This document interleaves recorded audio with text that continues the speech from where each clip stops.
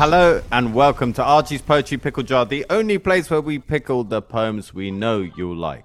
Each week, we are joined by a world-beating poet to talk about a world-beating poem. They talk to us about why it moves them, why it hits them, why they always end up going back to it. And this week, we are joined by a T.S. Eliot Prize-nominated poet, a playwright, editor, agitator, teacher, and organizer. She's the author of 10 stage plays, 4 chapbooks, and 5 collections. And her 5th collection, Velvel's Violin. Is that a good pronunciation? Yes, and it is a bit of a problem because when I called it that, I hadn't really thought about how difficult it was to say, which is a bit of a weird thing for a poet. But there you are, Velvel's Violin, yes. Her 5th collection, Velvel's Violin, will be out from 9 Archers Press in July 2023.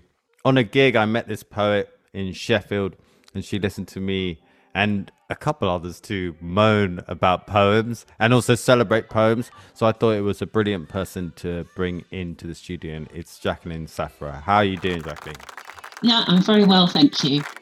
It's nice to have you here. How are you feeling about... I brought out this debut, and I felt a certain way when it came out, when I was bringing it out. After you brought out more than one book in different mediums, do you feel the same things?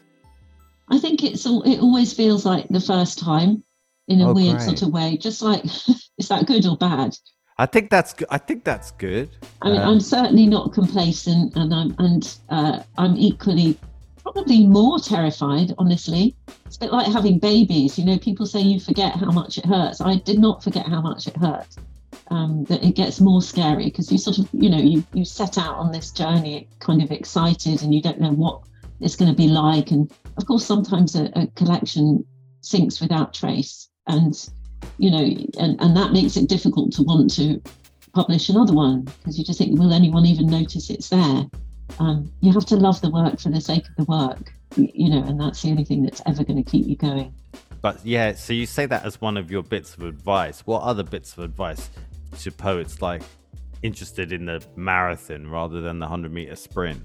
I've been thinking a lot about this actually because I'm doing a reading that is going to last an hour tomorrow, and I was thinking, yeah, I know. When I agreed to do it, it's the Teignmouth Festival, and when I agreed to do it, I thought I didn't pay attention to how long it had to be, and I was preparing for it last week, and I realised this reading was an hour, and it concentrated my mind because I thought, how do I structure a reading for an hour that is not based on a particular book?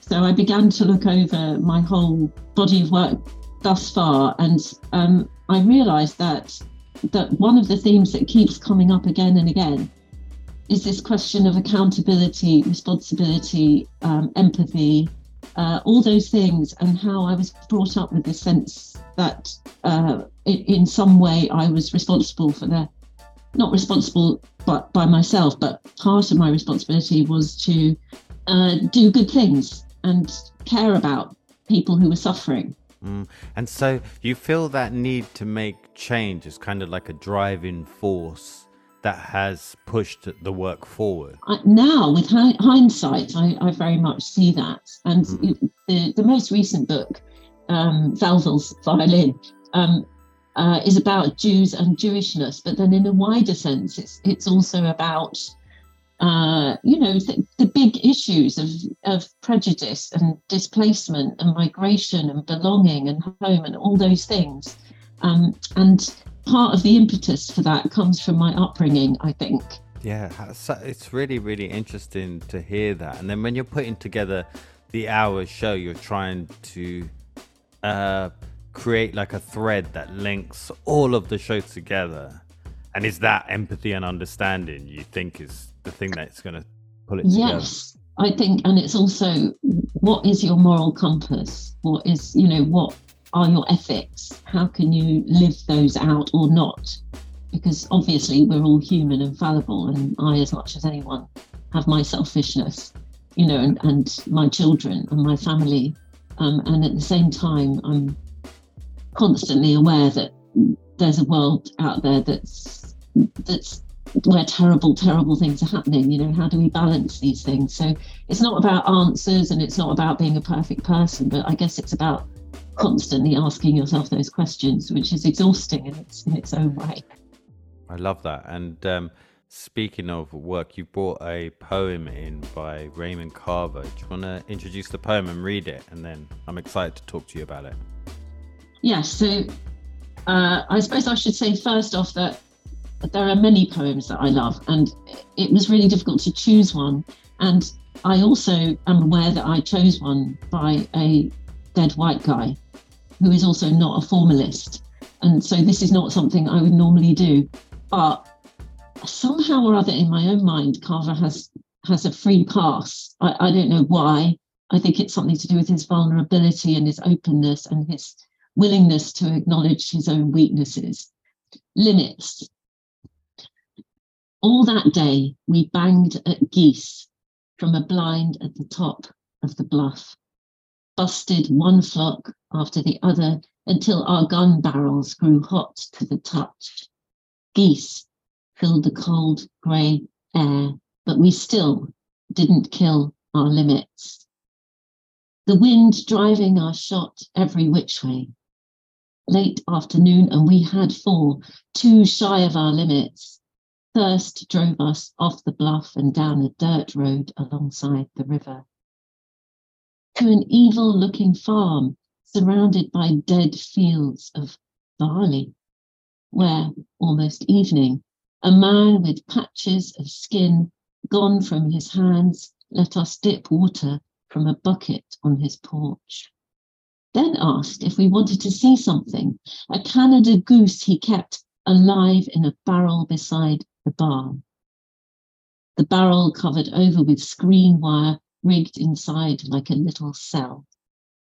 He'd broken the bird's wing with a long shot, he said, then chased it down and stuffed it in the barrel. He'd had a brainstorm. He'd used that goose as a live decoy. In time, it turned out to be the damnedest thing he'd ever seen. It would bring other geese right down on your head, so close you could almost touch them before you killed them. This man, he never wanted for geese, and for this, his goose was given all the corn and barley it could eat, and a barrel to live in and shit in. I took a good long look, and unmoving, the goose looked back, only its eyes telling me it was alive. Then we left, my friend and I, still willing to kill anything that moved, anything that rose over our sights. I don't recall if we got anything else that day. I doubt it. It was almost dark anyhow. No matter now. But for years and years afterwards, living on a staple of bitterness, I didn't forget that goose. I set it apart from all the others, living and dead. Came to understand one can get used to anything and become a stranger to nothing. Saw that betrayal is just another word for loss, for hunger. Yeah, it's if you read it so well there. Thank you so much for bringing it in. It is haunting, actually. Tell us a bit about why you feel it's so haunting. Why do you think it's stuck with you like it has? Well, I think it goes back to what I was saying earlier about sort of ethics and a moral compass. And I think this is about the cruelty of the human world, very much set up against the natural world and the way that animals sometimes stick together. And I'm thinking about the goose in the cage calling the other geese, and the geese innocently coming, not realizing what they're coming to. So it's a nightmarish scene, and there's so much more in it as well about guns and the human ability to kill. And I'm thinking about the gun laws as well. So, you know, all the problems with the gun laws in America at the moment. Yeah, and the idea of human rights and this. I mean, that line really sticks for me. Is like one can get used to anything and become a stranger to nothing. And the first half of it, one can get used to anything. I really got straight away. But the idea of being a stranger to nothing, it really, I read this a few days ago, and I really thought about that a lot. And the hunger being not just hunger, but the hunger for progress, as well as the hunger, which is an emptiness. Yeah, and acquisition, and somehow winning. It's interesting this phrase "kill our limits" because I've looked it up, and there isn't actually a phrase like that with hunting, but there is a phrase which is "bag our limits," which is you're allowed to have so many of certain animals shot in a bag when you're hunting, whatever you're catching. There's usually a quota, and that's called bagging your limits. So that's where it comes from. But he used the word kill our limits, which of course is a very different and much more accurate description of what is actually going on, isn't it? Because they're killing the geese. Yeah, it's interesting, that part of it. I mean, I think that runs through it also because it feels quite factual and to the point, and up to an extent emotionless at points. Because the speaker never says it was horrible when I saw that, Yes, and in fact, the nearest you get to it is at the end, for years and years afterwards, living on the staple of bitterness. I didn't forget that goose. And that's the moment where he lets us in a little chink to what is going on in his life. Of course, Carver had a disastrous life, and apart from being an alcoholic, he was also a failure because he kept starting to do all kinds of interesting things and then not being able to get through them. And also had a terror, he was awful to his wife. I kind of separate the poet from the poem where I can, which is how I can tolerate Carver, because I think there's a lot of wisdom underneath that.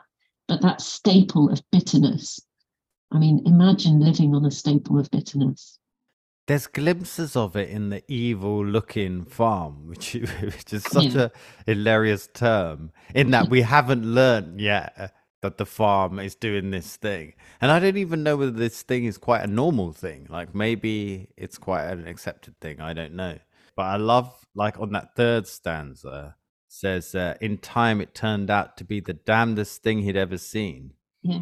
And I'm guessing Raymond Carver is an American, and it feels like it's got that voice of two people just chatting about something on the veranda or the porch. It's interesting, isn't it? Because he was a short story writer, probably even more than he was a poet.